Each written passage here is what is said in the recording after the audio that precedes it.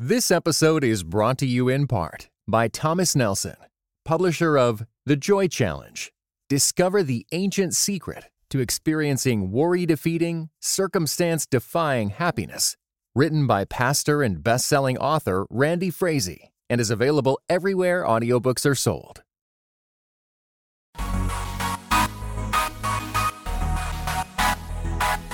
Dynamic voices for a diverse church. This is Pass the Mic. Greetings and God bless. Welcome to another episode of Pass the Mic. Dynamic voices for a diverse church powered by the Reformed African American Network. I am your host, Tyler Burns. You can follow me on Twitter at Burns23. Follow at your own risk. And joining me, as always, is the president of the Reformed African American Network, Mr. Jamar Blue Check Verified on Twitter. Tisby, what's up, brother? How you doing, man? Every time. I told you it's my new intro for you, brother. All right, Mr. Tyler does don't 3 or 4 podcasts. Burns. It's not going to flow right. Just a side piece for it's him. not going to flow here. right. You know, Whoa, it's all good. Whoa. It's all good. It's all good. Shots fired, man. I've always been true to Pass the Mic. Come on, brother. Well, thank you guys so much for the positive feedback you've been giving us on episodes. We were sitting here and having this really interesting conversation.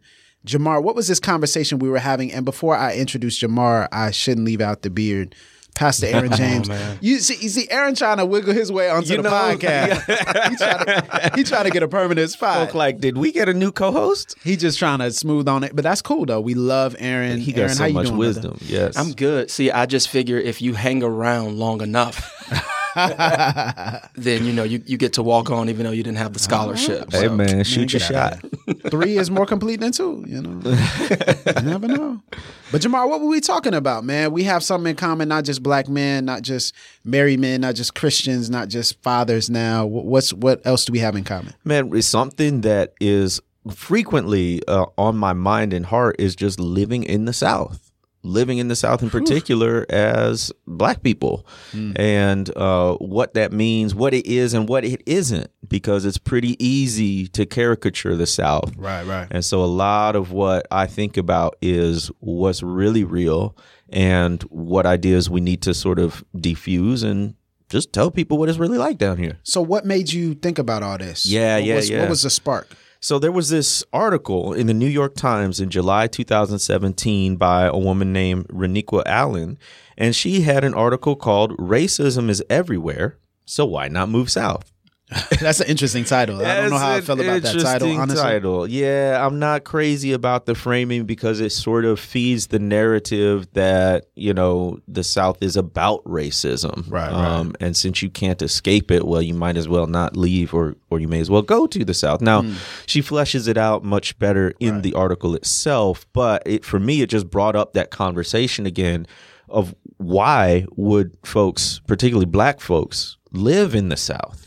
So let me ask you this, Aaron. Now, how long have you lived in the South? Like, what's your transplant history? Because you have roots here. absolutely. Born and raised in the Deep South. I was born in a little town, Independence, about an hour north of New Orleans.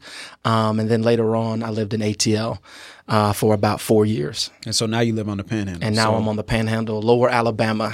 As they say. Yeah, As they say. It's different. So this is very important, which we'll get into. But for me, I was born and raised in Pensacola, Florida on the Panhandle, and then went to college in Virginia, then came back to Pensacola. So those are only 2 places I've lived. So South in some respects for my entire life, and then Deep South, which we'll get into here in a second. So Jamar, your experience is different from ours. Yeah. I'm a transplant. Although I think I can claim something because my grandmother was born in a small town in Mississippi. But you're a Southerner now for sure. Man. Yeah, no doubt. Probably more Southern than Midwestern, which is where I came from, north of Chicago. So Midwest to the core. And I came down to the Deep South in 2003 as a teacher in the Delta. So I've lived in the Delta on the Arkansas side in a tiny little town. I've also lived in Jackson, Mississippi, and I go to school in Mississippi. So, just all in that area. And I've moved around a little bit in the South, as well as just a couple places in the Midwest. But yeah. So if we're talking about the caricature of the region of the South, what are the differences between South, Deep South? Because I'll start with this. When I say I'm from Florida, people don't think Florida is the South. That's right. Now, if Florida's a big state, now if you're talking about below Jacksonville or Jacksonville and below, I get where you're coming from because it's an entirely different world down there. But if we're talking about the Panhandle from Tallahassee west in Florida, that's basically lower Alabama. And so that's why we call it that, because it's, we live, just a few minutes from Alabama, the Alabama state line. So what we recognize is that there's a different consistency of attitudes, thoughts, prevailing narratives because of the history. So where have you guys seen the difference? Like, what's the difference between South, Deep South? Jamar, you brought that up. So I'm curious, so good. how do you delineate those? Yeah, so a couple things. One, like, South isn't just a geographic region, it's a state of mind, which is why you can call parts of Florida the South and parts of Florida not really the South, because geographically they're still in the same area, but culturally, ideologically, it's very, very different. Right. So that's one difference. But there's South and there's South, or there's South and there's Deep South, or there's South, there's like Metro South and there's Rural South. Yeah. So all of those distinctions there. So even in the article that I mentioned before in the New York Times, she was mentioning bigger cities like Atlanta and Houston and calling those the South. Like, I mean, really? Because, Aaron, correct me if I'm wrong, but ATL is so metro now. It's so metro. Houston is so metro. So many now. transplants. And it's west. So many transplants. It's so metro that in essence, because there are so many transplants, they bring that, shall I say, northernness with them, Sure. you know what I'm saying? And so there's definitely a distinction between cities like Atlanta and Houston and then other places within the South. So they bring a little city sauce with them. That's Yeah. just a little city sauce, to kind of cut through the country. And then now the city changes, our town changes, it shifts. And we've even seen that a little bit in our city as well, that where we live. It's just a little bit different now because there's so many transplants, people coming in. So when people say, why do we live in the South? They're clearly talking about the reality for Black men and women in the South historically. Right. So can we talk historian? Where can we find a historian? I wonder. Like, this is crazy. That would be valuable. So Dr. Tisby, I know it's presumptuous. Eventually, soon to be Dr. Tisby. What's the history? What are we seeing as far as movements in the South and why it's so dangerous? It seems obvious, but why is it so dangerous? I mean, growing up in a different region, and for me, the Midwest, it's like people don't think about the South in the last 50 years. They only think about it 50, 60 years ago, Sure. during the Civil Rights Movement or before.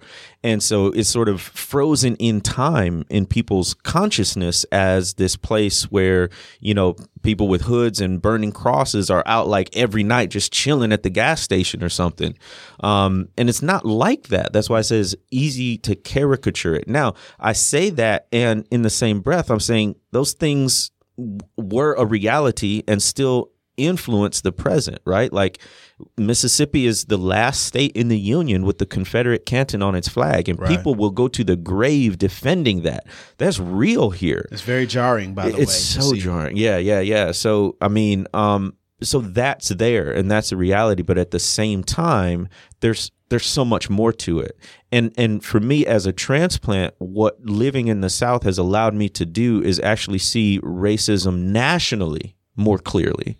So in the South, it's sort of a concentrated form because it's kind of in your face. It's around you all the time. I mean, you can't go. The counties are named after Confederate generals. The flag itself, the plantations. The cities like Money, Mississippi, like that's a real place I could visit in an hour's drive, right? So all of those reminders are there, but at the same time, it's just a concentrated form of what we see nationally. Right. And so it's allowed me to see much more clearly, like this is everywhere. It looks a little different, but just as folks from different areas come down south and kind of change the character of a city, folks from the South have influenced the character of the country. Not saying that it originated in the South at all, but it's everywhere. So, Aaron, would you agree that there's just a concentration of, and we've even talked about this on the podcast before, is there a concentration of this racial radioactivity, is the word I used, in the South. And what are some examples of things that you've seen? You don't have to get into specific stories. I don't want you to re-traumatize yourself or anything, but what are some specific instances that you've seen and some themes that we see in the South? It's something that we have to live with on a daily basis, right? That you're up close and personal with. So, for instance, like Jamar said, streets named after Confederate generals and things of that nature, buildings, schools, institutions. But not only that, there's the fact that, here I'm in my mid-30s, and I remember when the KKK had a very prominent presence not too far from where I grew up. Right. We played on property not too far from where my ancestors were slaves on plantations, and so the specter of racism and the reality of it in the here and now, it's a constant presence. Right. Yeah, so it's definitely there's seeds in the ground. There's still these weeds that are present within the South of racial animus.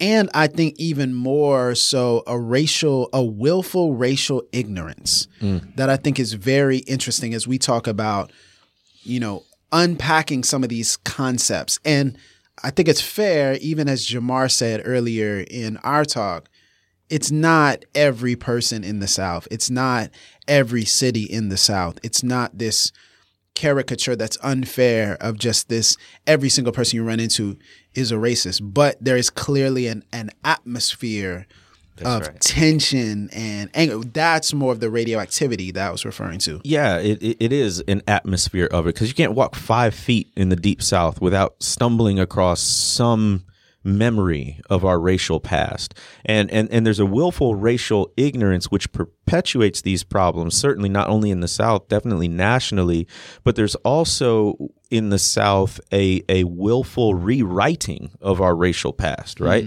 Like people want to remember it a certain way, and they actually make up stories or slant stories to make it about heritage, not hate, right? That's a phrase that's often used down here. And so, but me coming from the Midwest and coming down South, it's sort of a good thing for me, because in the South, because it's so what I call immediate, meaning the racial history is not mediated by anything. There's nothing standing in between you and the racial past that we've learned about and heard about. So it forces you to confront what America really is and what America has been. Whereas where I came from, we had a massive diversity of people, of ethnicities. You saw interracial relationships. You can really easily fall into the trap of ignoring or minimizing ongoing racial problems. Right. That's much harder to do in the South. So you kind of jumped the gun getting into why you live here, but I would also like to make one mention, which is the point of the title of the article that you mentioned, and that's that racism is everywhere. So there is this racial tension in every part of the country. Like, it's not just in the South. Would you agree, Aaron, that there is racism everywhere, that it's been that it's just a higher concentration or a greater familiarity? And you've lived everywhere. Yeah. It's interesting because, well, first of all, yes, absolutely. It's everywhere. It's like it's something that takes on different forms and how it's expressed in policies and things of that nature, depending on what part of the country you're in. So, like, for instance, there's a part of my family that was a part of the great, Black exodus out to the West, that have settled in Los Angeles and Long Beach. And racism is there, the things that they've experienced, but it looks different than what it looked like in the South. And I would venture to say the same thing would be for people who live in the Northeast or wherever. And so absolutely everywhere. Yeah. It's also a great time to mention the book, The Warmth of Other Suns by Isabel Wilkerson, which is probably one of the most important books to come out this century regarding, the migration and Black opportunity and the shifting, the running away from racism, all these things. Now, we have to ask the question, why? Aaron, why are you as a Black man still living in the South? Because if there's this concentration, if there are these Confederate monuments, if there's this mentality, we've been called the N-word, I've had my life threatened, why are we still here? Like, why don't we leave? Our very presence is the pushback. So there is there is a healthy defiance simply by being and remaining. And the fact that we're not acquiescing, we're not running. And not only that, but I think one of the things that's overlooked, especially when people think about the way we live in the South as Black people, man, there is such great dignity and culture and legacy that exists, that simply by being and remaining and aiming to flourish and thrive, we've grabbed a hold of that baton. And I see it as an honor. Like, to be honest, the more I learn about history, and, not in a contentious way, but I walk around with kind of like a redemptive chip on my shoulder. You know what I'm saying? Like, they're going to use that against you this on recording, Aaron. Come on now. Because it's like, no, I'm here.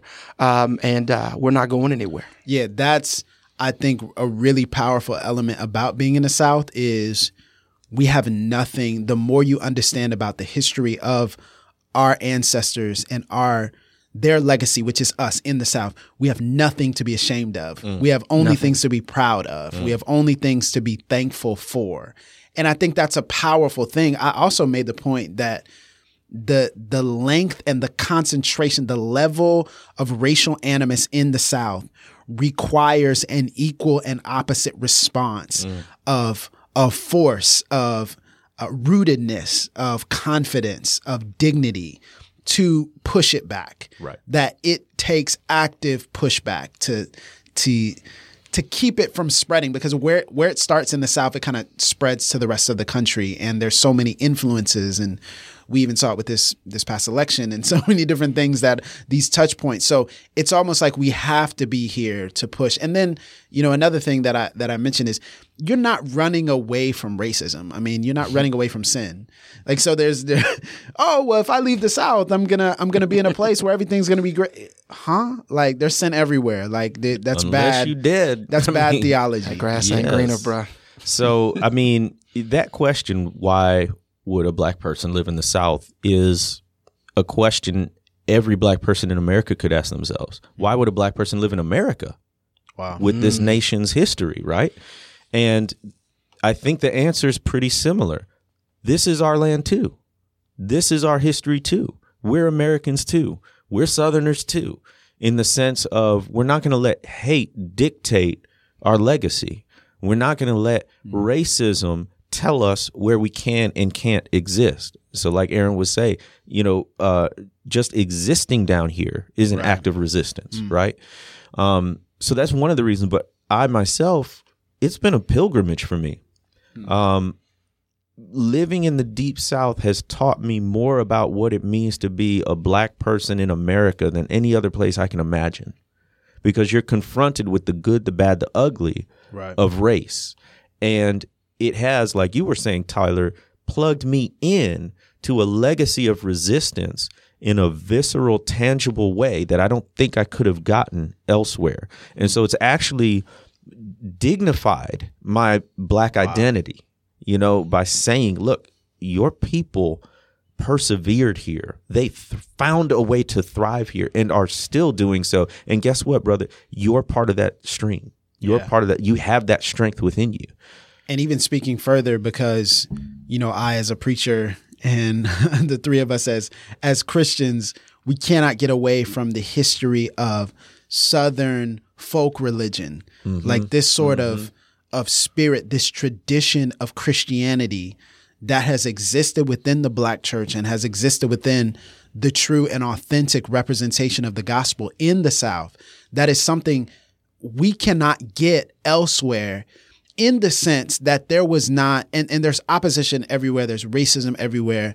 But when you talk about the safe haven of a Sunday morning service, it takes on a different light when lives were in danger and at risk. When you talk about true forgiveness of brother, the enemy, loving your enemy, it takes on a different light when you consider all that went on in the South, and when you consider how the church thrived in the South, that there's this atmosphere of spirituality. There's this atmosphere of faith in God. There's an atmosphere of dependence upon the sovereignty of God. Now, some of that stuff is, cliche that people throw around, but a lot of it is true experiential discipleship, where it's a powerful connection to our previous generation. They lived through it. We can live through it too. Exactly. And living in the Delta in particular really helped me see that, because the way the rest of America sees the South is really the way like places like Mississippi view the Delta. I mean, it's like, oh, you don't go there. The racism is really bad there. And again, a lot of that is a caricature, but what you do, and I went to a Black missionary Baptist church in the Delta, and you talk about that folk religion, man, you could feel it in your bones, like it was welling up from the ground, from, the ancestors and everything, just everything from the way they sang to the way they preached to just the fellowship that you had spoke of a heritage that says we may not have anything in this world, but we know God is good, and we're going to celebrate him, and we're going to rejoice in him no matter what. And that's that transcendent Holy Ghost spiritual Christian joy that the world didn't give and the world can't take away. And I learned that down here. It was amazing. Yeah, so much discipleship, so much experiential religion. Yeah. And then I think the last thing I would say in that regard, and Aaron, you can kind of piggyback off of this, it's this idea that the forces that seek to truly marginalize us, truly disenfranchise us, to truly get rid of us, they want us to leave. Yeah. Like, I'm not saying, and again, this is not a blanket statement. We're speaking of specifically those who, if we all can agree that hate does exist, that xenophobia does exist, that racism does exist, if we all agree on that there are people who do truly want to make America white again, if we do agree on that, then we recognize that there are forces that are antagonistic to the idea of representation, progress, these ideas that we push here on Pass the Mic. And if you think about that, they want us to leave. You know why? Because when we get together, we're too unique, we're too creative to suppress. Like, we're too blessed. Dangerous. We're too dangerous. Think about it. It's like the Black Wall Street idea, that when Black Wall Street was at its height, something had to give because there was too much entrepreneurship. Same thing happened in our city historically, very Black city.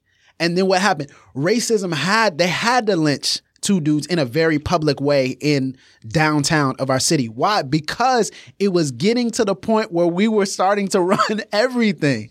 We make too many babies. We got too strong a family. We got too much faith. We got too much ingenuity. And it's crazy to think that we are actually, by giving up, we're actually playing into the hands of the people who want to oppress us. That staying together is the most powerful response to people wanting to push us away. What you think, Aaron? Well, here's what I think about. So one of the reasons that the Delta was such an important place in terms of cotton, slavery, and just all of those things, that it was by its very location, the ground was so fertile. Mm-hmm. I mean, it was perfect. Soil. It was rich soil, and I think it's very interesting that just as that rich soil paved the way for all of the cotton production, but then all of the oppression and the things that took place as a result of that. Right? That's how I see the spiritual heritage of the South. I mean, I think that out of that there is such a rich soil that the Black church in the South has been sown into, that the roots are just going to continue to grow deeper, and that's the soil that we're planted in. Right. And so the way forward for us, I mean, man, it's just such a nourishing factor for us to continue to recognize that, because I think it plots the way forward, man, and it's just such a deep well of nourishment and encouragement for our souls. Yeah, and it's also a place where what we see consistently throughout the scriptures is under the most amount of adversity, we trusted the Lord the most. And also there is a greater chance to see the Lord do incredible, mind-blowing things that we didn't think were possible. But we had to be put in that position to trust him, to see him work. If we never went through that hardship, we would never know what he was capable of. And I've thought about it from the standpoint of saying that, the South is radioactive when it comes to race. And really what I meant by that when I mentioned that was it's radioactive to this kind of kumbaya, cotton candy racial reconciliation that we've had now, which is, let's just come together and love one another and listen to one another. These cliches. It's radioactive to that. But I think the way to true biblical reconciliation is the appreciation of Black agency. Exactly. And Black agency thrives and booms in the celebration of it, not the diminishing of it. Not saying, if you talk about these things, if you talk about your heritage, if you talk about your past, you're being divisive. No, actually this is good to confront. And I think the reason why there hasn't been reconciliation to the extent that it could be in the South is because people are not willing to appreciate and celebrate Black agency, not willing to appreciate and celebrate Black excellence. Even saying those things, some people wouldn't even do that. Yeah, exactly. And that's one of the things that living in the Deep South has taught me is that we are more than just victims. Black people are more than simply victims. What we are survivors and thrivers. We've always pushed back against oppression. We've always resisted marginalization. And these folks who have done it most faithfully aren't typically the most celebrated people. So as you study history, we don't even know their names. Exactly. But we're the products of them. Right, if they hadn't done it, we wouldn't be here today.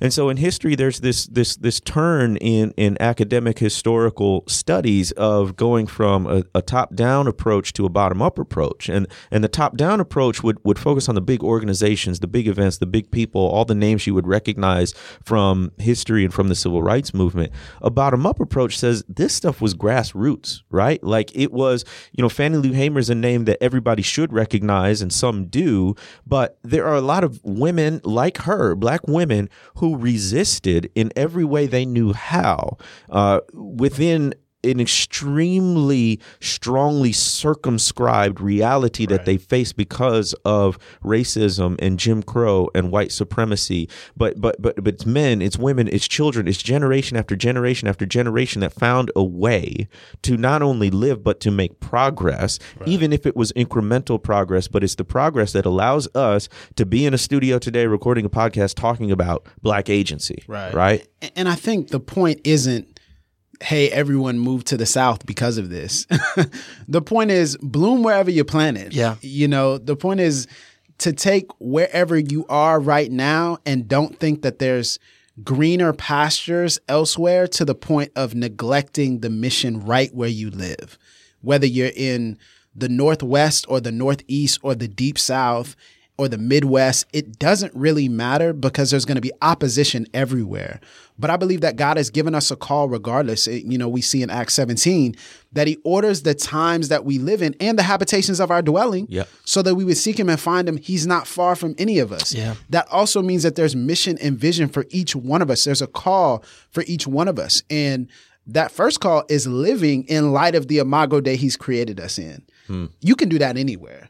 Like the Lord has given you all the equipment right where you are to live, to stand, to influence others. Yeah. And my last word is just like coming from a different part of the country.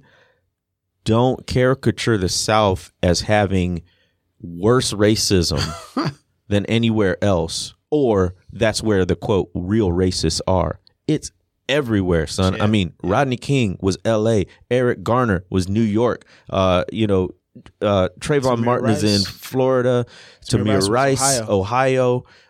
Mike Brown is Ferguson in Missouri. Like, it's everywhere, and so it's too easy. And actually what we're trying to do is exonerate ourselves. Mm-hmm. We're trying to say, well, we're innocent because we're not as bad as the South when it comes to racism. Man, and even conservatives and liberals, like this is the whole idea that, so the conservatives are the one who are the real racists.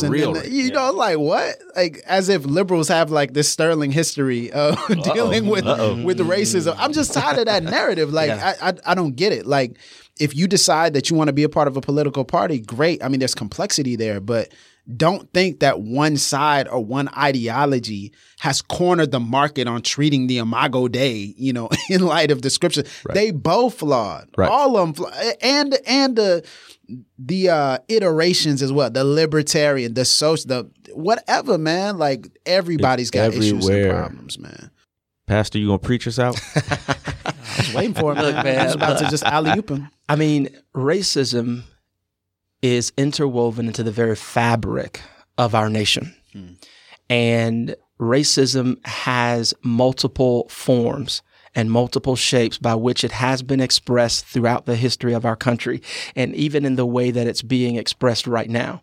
And so for us to recognize the fact that regardless of whether you're in the South, you're out West, you're in the Northeast, you're a Midwesterner, that whole idea of flourishing where you are is very important, because the truth of the matter is there is a common bond and foundation. Talk about it. And so we have to recognize that. I mean, Jamar, you would know much better than the two of us, but just even tracking the migrations and the movement of Black people throughout, we have a common foundation. We have a common origin as it pertains to our history. And so there, that in and of itself creates a solidarity. And so regardless of where we are, racism does exist. And so giving honor and recognition to Black agency, dignity, and excellence, regardless of what corner of the country we live in, is very important. I think people should take that. Yeah, man. It's so important, man. Bloom where you're planted, but don't be afraid of the South, man. Don't talk down about us, man. Come on. We here, we still doing work, man. Absolutely. And actually there's a remigration. Black people are coming back. Now they're coming back, which is the whole point of the article. Yeah. And the South brought you past the mic, so never forget that.